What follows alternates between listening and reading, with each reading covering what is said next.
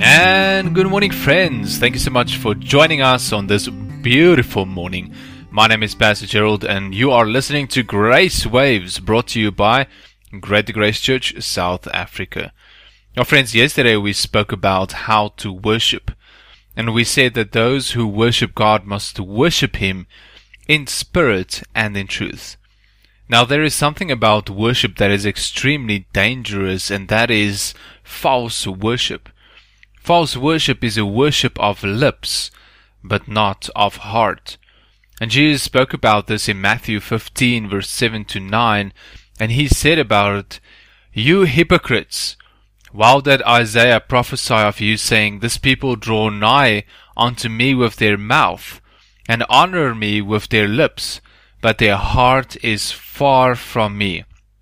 But in vain do they worship me, teaching for doctrines the commandments of men."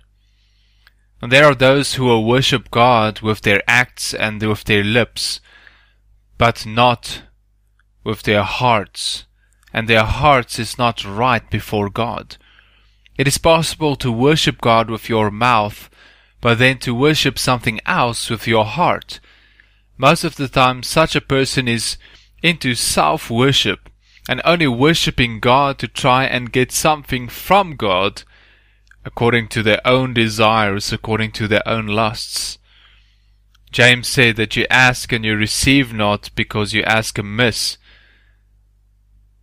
You ask only to consume it upon yourselves for your own lust.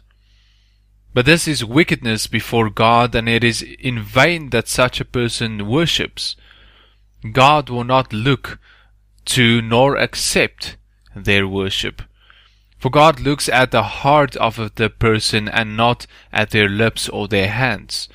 And though this person might fool people, it is sin before God.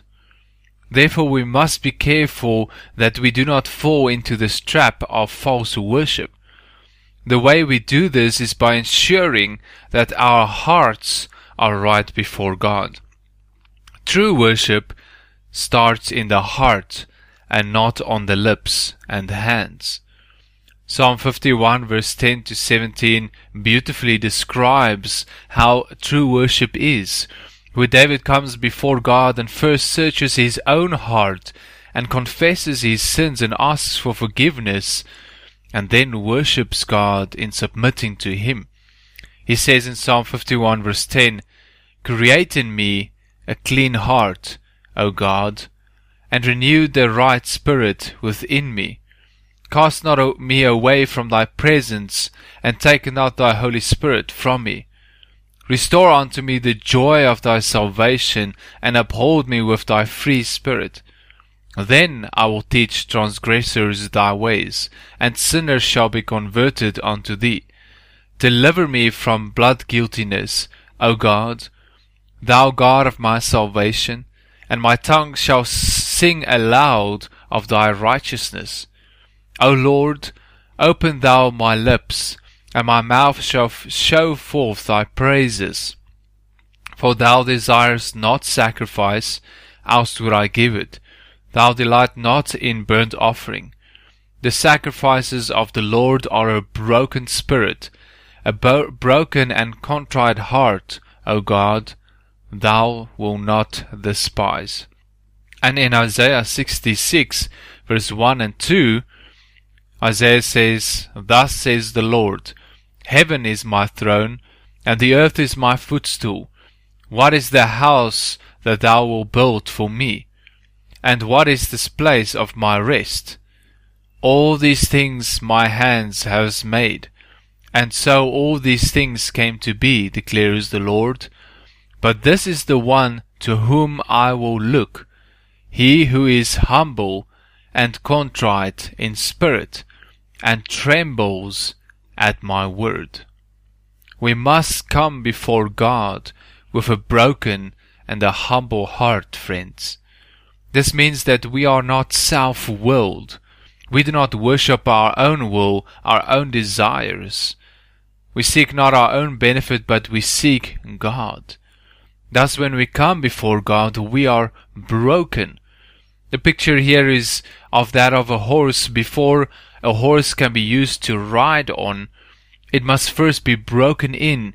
That is to say that its own will has to be broken, so that it will submit to the will of its rider. That is the same with us.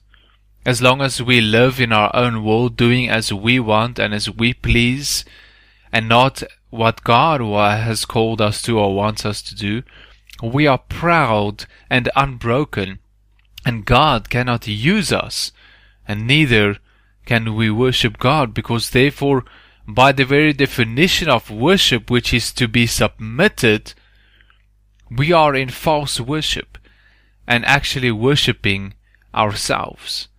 And we need humility, friends. Humility which allows us to see ourselves through the eyes of God and accept who He says we are. God gives greater grace unto the humble, but resists the proud. Therefore, false worship is when we worship God with our words and deeds, but deep down in our hearts, it is far removed from submission to God. And it is a snare, because we will not experience the joy and the peace and the life from our worship that we should. We will feel easily burnt out and discouraged when things do not go our way, because we'll only be in it for our own will and our own way in the first place. Friends, God sees your heart first. Therefore let us come before God in openness, as David said in Psalm 139 verse 23 to 24. He said, "Search me, O God, and know my heart. Try me and know my thoughts, and see if there be any wicked way in me, and lead me in the way everlasting." Jesus said, "He who falls on the rock shall be broken, but on whom the rock falls, he shall be crushed." Let us fall on the rock who is Jesus Christ. Let us humble ourselves and let us learn to surrender ourselves 100% to God, that we may be able to worship Him and Him alone. Let us start today by allowing God to be in control and worshipping Him truly in spirit and in truth. And then shall we know and discover the true freedom and joy of worshipping the Almighty God. Thank you so much for listening today, friends. May you have a wonderful day. God bless you.